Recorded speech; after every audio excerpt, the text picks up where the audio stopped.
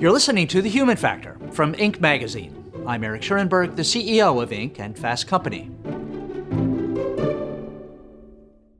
Our guest today is an extraordinary entrepreneur, leader, and a true groundbreaker, figuratively and literally.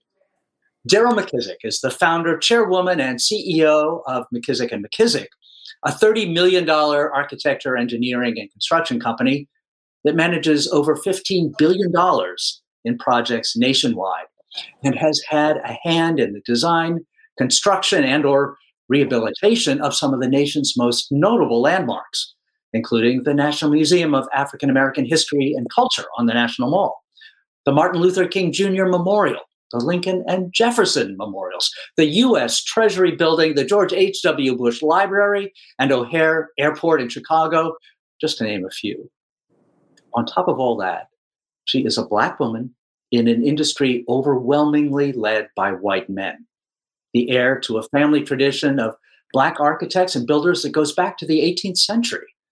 And she's also one of the most determined and inspiring people I've ever had on the show. And she's also, I hasten to add, the winner of one of Inc.'s 2020 Best in Business Awards, given to founders who have had a superlative effect on their industry, their community, or society as a whole. Deryl, you check all those boxes. Welcome to the show. Well, thank you, Eric. It's a pleasure to be here today. McKissack McKissack is a company that you started, but the building trades run in your family for a long, long time. And it started with a man that we now know as Moses McKissack, who came to this country against his will from Ghana in 1790 and started the family tradition of building. Tell us about Moses and how this tradition passed down from him to your father, William, and who was his great-grandson. Okay, so my great-great-grandfather, Moses, was a slave, and he came here in 1790. And he was a slave to one of the large contractors in the United States named McKissack. And of course, he was given that name. He was taught the trade of to be a carpenter and a master builder. And he also brought from his country how to make bricks. And so he was able to buy his freedom by actually selling bricks during his lifetime. But he passed the trade of building down to my great-grandfather, who also became a master carpenter. And he passed the trade of construction to my grandfather and my great-uncle. And they started our family business in Tennessee in 1905, making us the oldest African-American architectural firm in the country. And that business was passed to my father. And he had 3 girls, and he used to take us to school and take us to work with him on Saturdays. And so from the time we were 6 years old, we've been drawing drawings. He would prop us up on his drawing boards, and we would just draw during the day. And that's been our life. Well, that is an incredible tradition. But did you ever have an urge to sort of branch out and become, an actor, an accountant, or just something not in the construction trades? Not really. I've just always really liked it. I love the seeing drawings turn into real buildings, coming to life. When I mean coming to life is people in them and actually using them. And it's always just been in my blood. Now, I used to always try to play with him if I didn't get my way on certain things. And I would say, I think I'm going to be a doctor. But I always liked the math and sciences. And so, I think this is just what I was born to do. I love my job every day. And I have to apologize right now for my dog.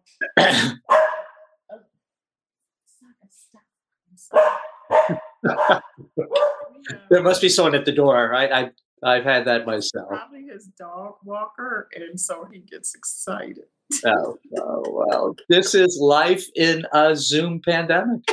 I apologize. No, not to worry. It's so incredibly authentic. I'm actually Um, glad to be here today. I got stuck in the elevator this morning.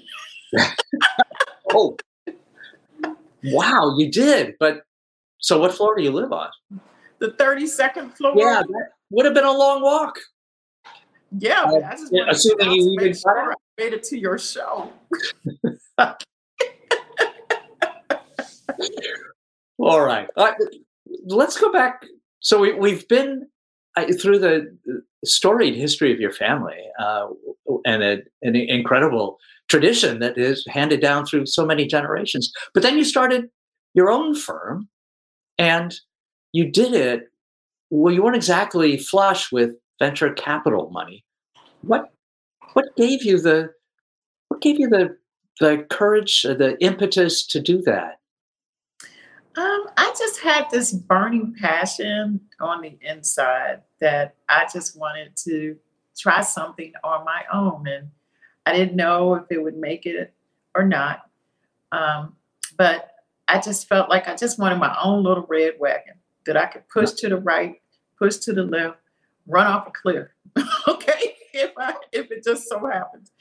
It was kind of an experiment, but also there was a lot of push behind it, that inertia from inside that was just saying, this is what you need to do. And it worked out. So it did. Yeah, so it did. Yeah, I think some people are just born to be entrepreneurs. There's always a question that is much debated at Inc. 5000 conferences: is can entrepreneurs be trained, or are they born? I would say that you were one of the ones who was born. Yeah, I think I was born to be an entrepreneur. I was born to be in this kind of business. I was born to take no, stare down the barrel of no and make it a yes. You talked about not having any venture capital. Shoot, I couldn't even get a bank.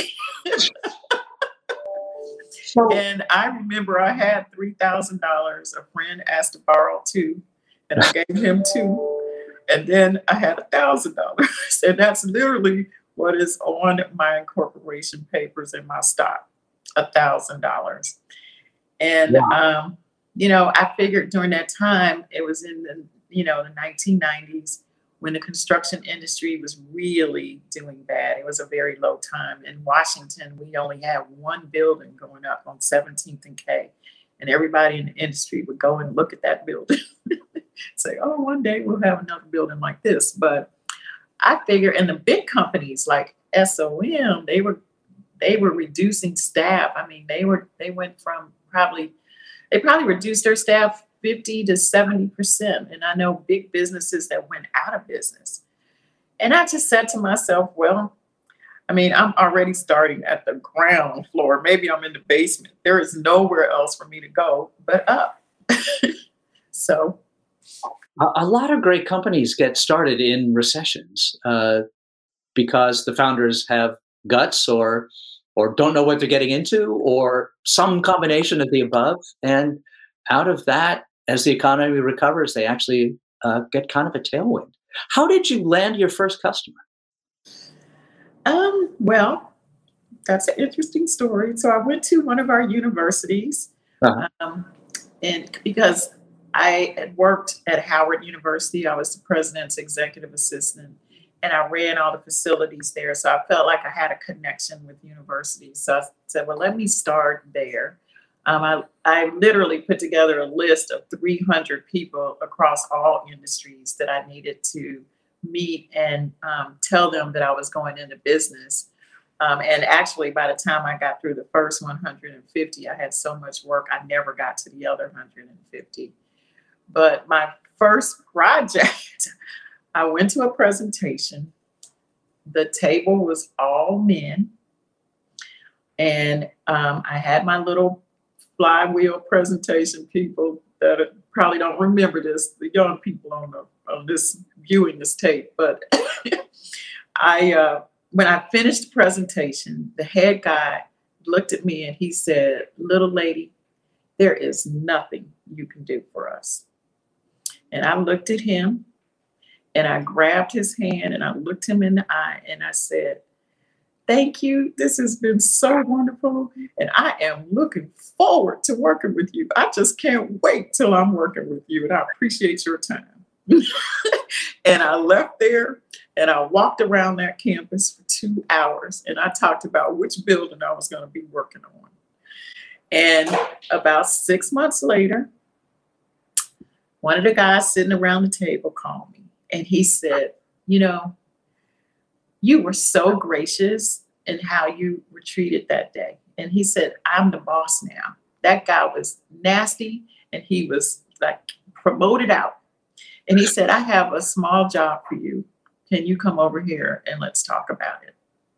And that was my first job. Wow. What a great story. Talk about entrepreneurial resilience and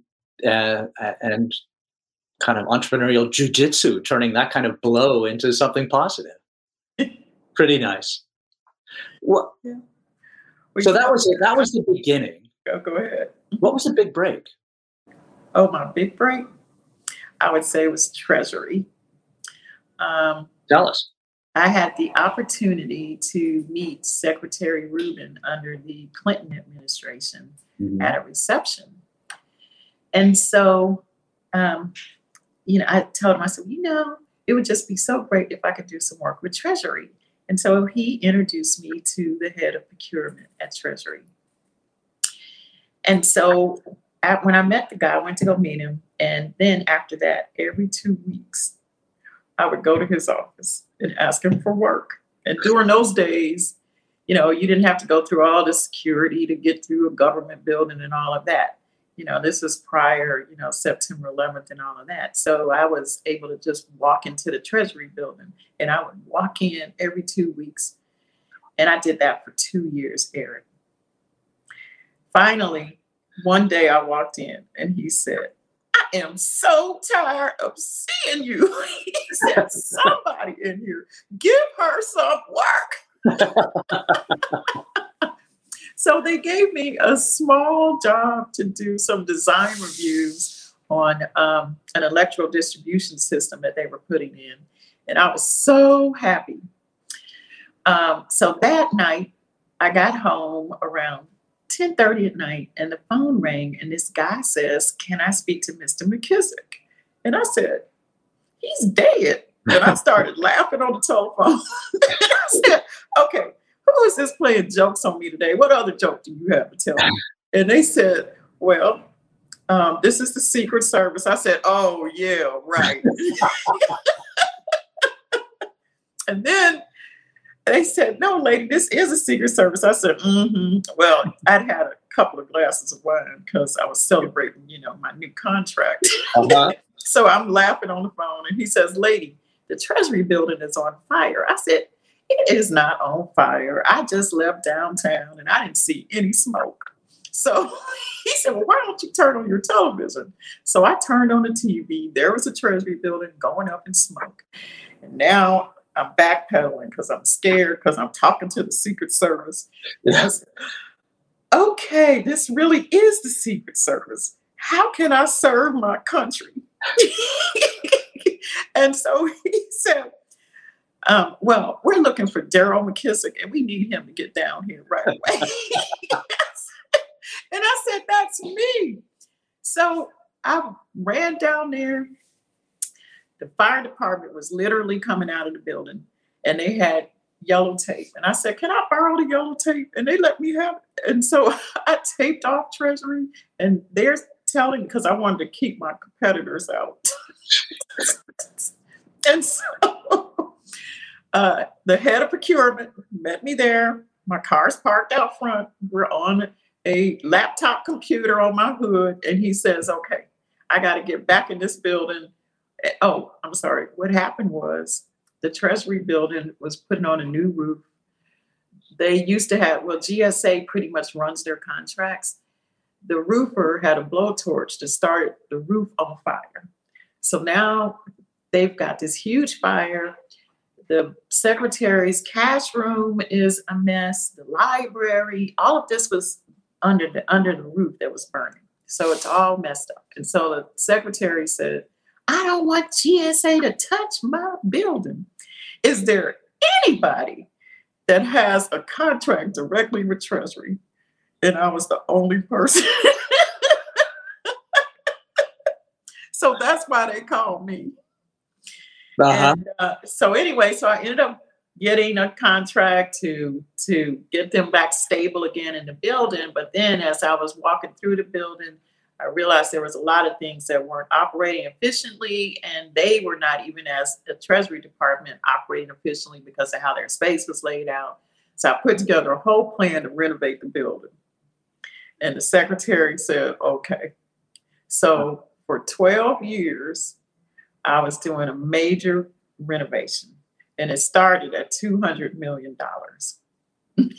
So that was a major break, and that hit the newspapers and, E&R, and really turned us around, because up to that point, it was kind of funny because, I wasn't really into accounting and all that kind of stuff. But I walked in one day and my accountant, this is right before Treasury happened, and my accountant said, I have some news. I think you should sit down. I said, okay. So I sat down. She says, I think we're insolvent. And I looked at her, kind of a blank stare, and I said, I don't know what that means, but I'm not it. It doesn't sound good, so I know I'm not it. So I walked out, and I forgot about it. And after this, we went from the red to the black, and it's just been going ever since then. And of course, now I know what insolvency means. Yeah, well, It's not a good thing. Deryl, I've heard some entrepreneurial near-death, amazing save stories, but that's got to be the best. That is amazing, and it took burning down the Treasury to do it. I would say that that's a combination. That's being in the right place at the right time, enabled by incredible persistence and ability to turn many, many no's into a yes. There is no greater entrepreneurial gift than that.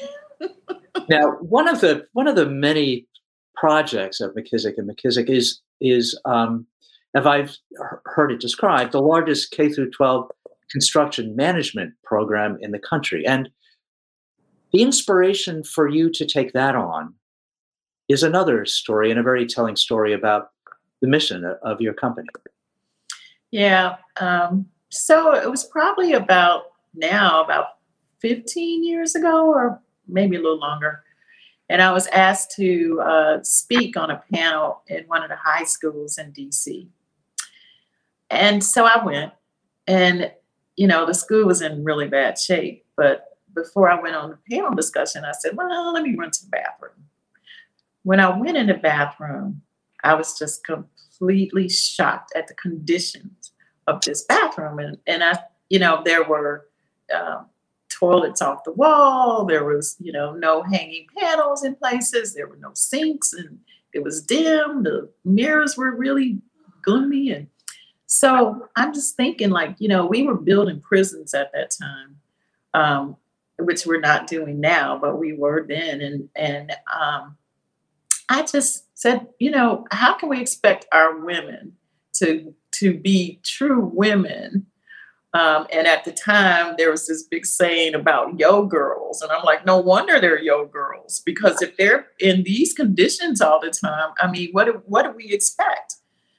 And right then and there, I thought about our mission. Prior to that, our mission really, I just sort of borrowed my ancestors' mission, which was to be trustworthy partners with your clients, always to underpromise and overdeliver, those kind of things. But I realized that our mission needed to tap into universal good for all of mankind. It needed to be much deeper and go past bricks and mortar and business, but it needed to enhance people's lives. So our mission became to enhance people's lives through the design and construction industry. And eventually, probably a few years later, DC was able to get $5 billion to change our schools. and we won the contract to run that, and it's just grown since then. So we have the largest urban practice, and so that's in the urban areas Hmm. with K through 12, and we feel like we have a real mission with Yeah. these kids. Yeah. I want to talk about your personal sense of mission too, and um, as a black woman in a predominantly white male field, you've faced both racism and gender bias. The that procurement officer or Secret Service person asking for Mr. McKissack is just kind of just not surprising. And what's that been like personally? How do you handle it? um, it's painful sometimes, but it makes me better in other times because I feel like, in our company, we have to exceed expectations. And we really have to strive for excellence, and not just for ourselves, but it's for the minority and women firms that are coming behind us as well, because we don't get a second chance. Large companies, they can have a default, they can do the client wrong, they can overcharge the client, but it's a safe choice. A client will say, I got this really hard job. And if I pick this majority company over here, they can't say I did the wrong thing. You know what I mean? Even if they mess up. Right. Now, if they pick me and I'm my company, and we're probably, I'm not going to say we're always better, but we're equal to and better in many cases. Um, you know, but if something goes wrong, we have to make sure it's fixed. We cannot get a default letter. I don't have any default letters. I've never been fired on a project. I can't let that happen, because if that happened, that would be it for my reputation and all the people coming behind me. And unfortunately, no matter how many memorials, monuments, and presidential libraries I have done, I am still under a different scrutiny than my majority counterparts. And I'm always asked, but can you really do it? Mm. Mm. Right. That's confronting, and the burden of knowing that anything that goes wrong might reflect on the people behind you that's a heavy burden. Tell me about the pandemic and how it's affected your business. Has it been bad for it? Did it stop construction? Did it enable new opportunities for you? So the pandemic, of course, has been a challenge for everybody, just for the mere numbers of Americans that have lost their lives and the illness and, people in the hospital. So that's already a burden, I feel, on everybody. But as a company, I think we stopped and slowed down just to go faster. But we did stop and slow down.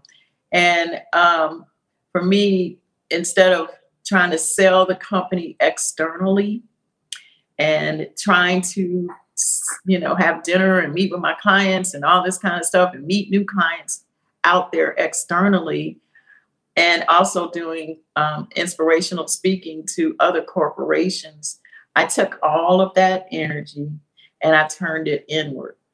And I started selling my company internally. So I started spending more time with my staff and being an inspiration to my staff, because I felt like I was responsible in some kind of way.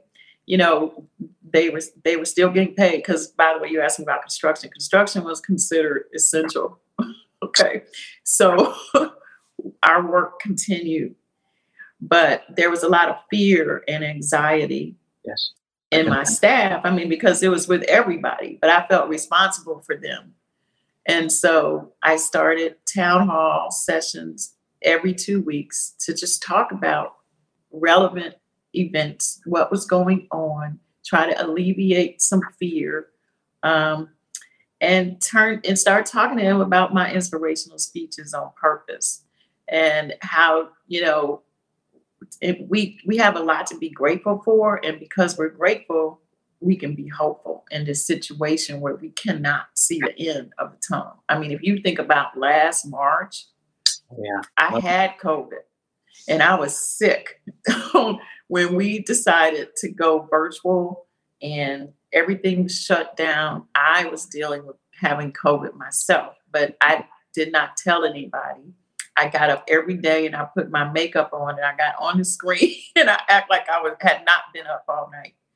But it's a very bad disease and it makes you stay up all night. But I felt like I had to inspire and talk to these people. And so that's what I did. And I'm still doing it today. We completely enhanced our culture that way. We believe in a humble, hungry, and smart environment. We believe that we want healthy people to show up to work every day because that makes a healthy team, which makes a healthy department and a healthy company and a healthy community, right? And so I felt as the more I could inspire my staff, the more they could inspire the people around them, their families, their communities, and whatever. And so that's what COVID has been for me. It's been it's been really rewarding though, I'd have to say in that regard. Yes, I've lost some people that were close and dear to me to the disease. But the time that I've had with my staff and the growth that we've had and personal growth with people, it's been great. You're fully recovered and fine now, I hope. Oh yeah.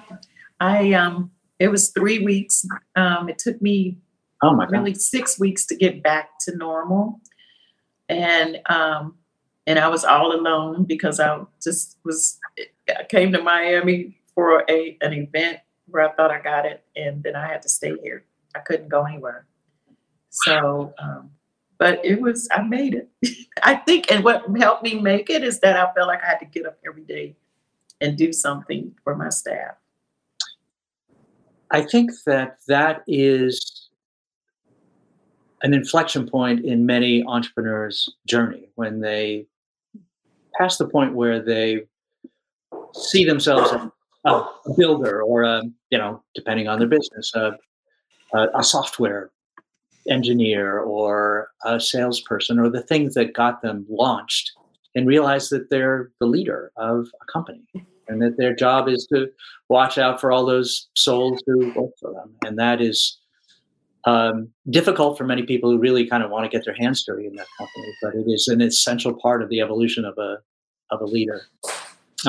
Well, lucky for your company that you handled that so gracefully, Deryl. Can I ask you, what would you say is your kind of special superpower as a boss? God, I wake up every morning and I pray and I meditate over what are the important things for me to do that day. Of course, I always have a list of things to do, but I'm never going to finish that list. So I ask, what are the important things to do today? And what should I do to inspire others today? And so that is my morning, and I'm guided by that. So my day may change. It may be, I gotta do this because I've got to talk to these people today. Every one of my town halls, I personally write a message for my staff. I was meeting with my leadership every single day during COVID. Now we've gone to 3 days a week, but every morning at 9, I was there talking to them. So I think it's my deep faith that gets me through and tells me I can do anything. And as long as I'm on my purpose and my destiny, it's for me. No one else can take that away from me. No one can define me. I define myself. My destiny defines me. My past and my future, that defines me. No one can say you're Black and you're female and you can't do this and you can't do that. I don't even hear it. Yeah. Because, a lot of people project their fears, their anxieties on you. And if you look a little bit different, it's easier for them to do it. And I've seen it my entire life from a child. So I just keep going on my path, my purpose, and it's working out. And I pray that everybody finds their purpose in life and that they try to stay on it. And the best thing is, if you're not on it, one day you'll get back on it and it'll correct itself and you would not have missed anything. Because you're going to end up where you're supposed to be. So tell me, what is your destiny?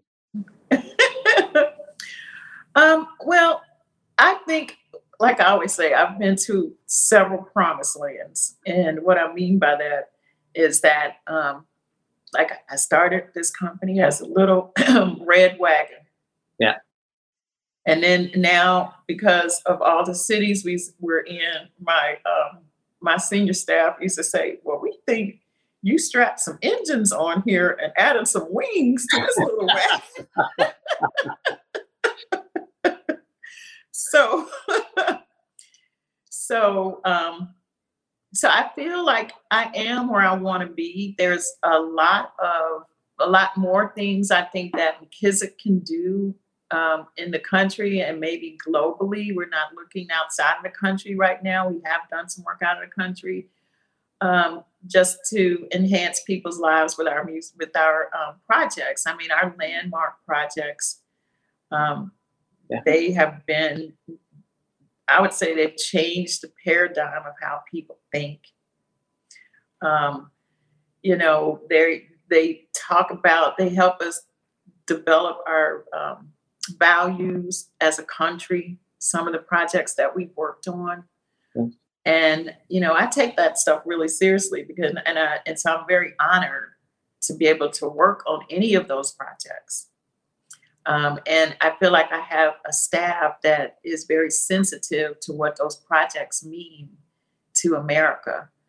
And so, I'm real happy with that. But we have a lot more of that to do, as well as our kids. We've got a lot more schools that we need to do. We've got a lot more airports that we need to build.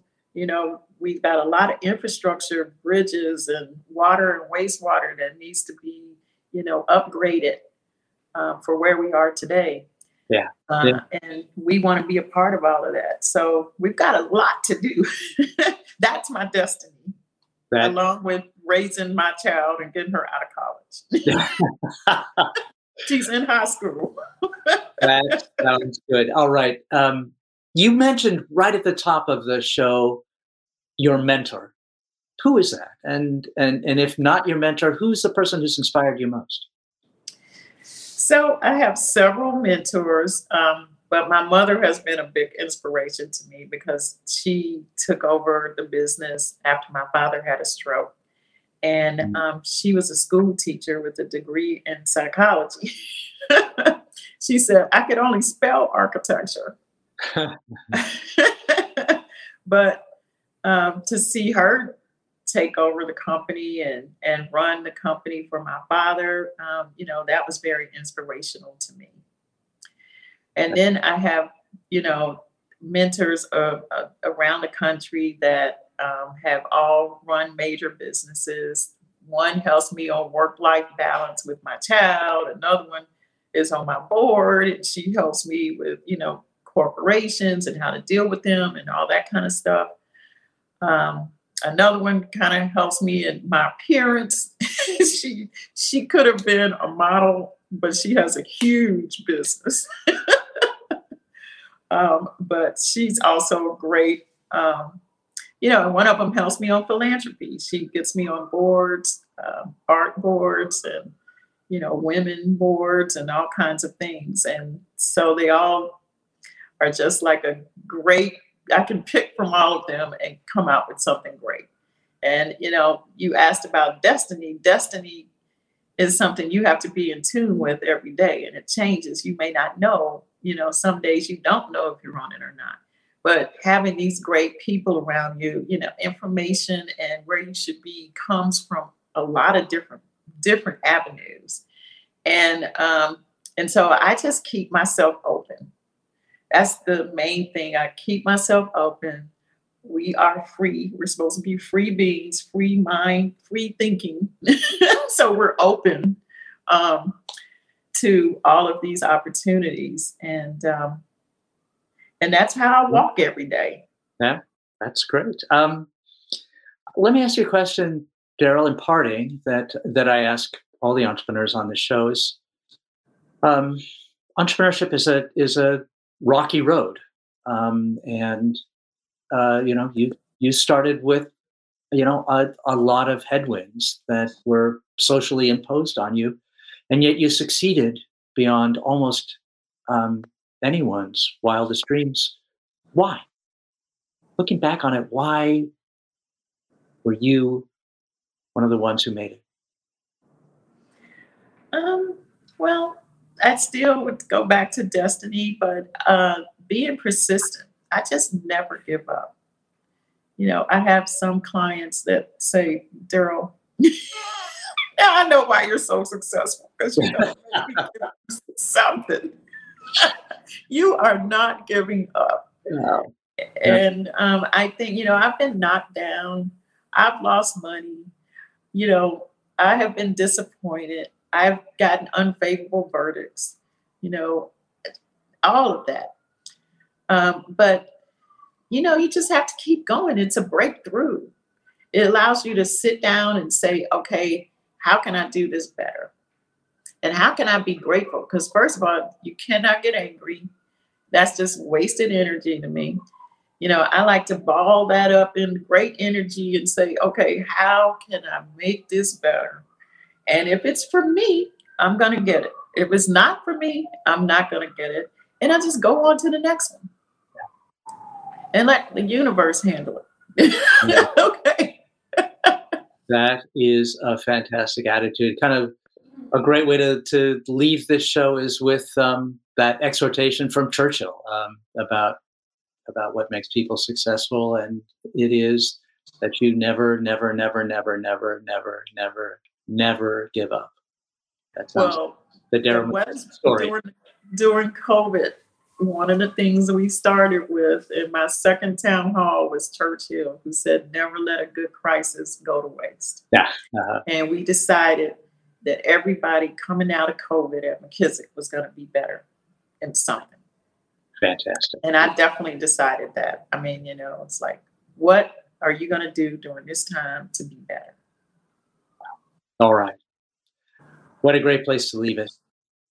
Deryl McKissack, thank you so much for being on the show. Bye, Deryl. Bye.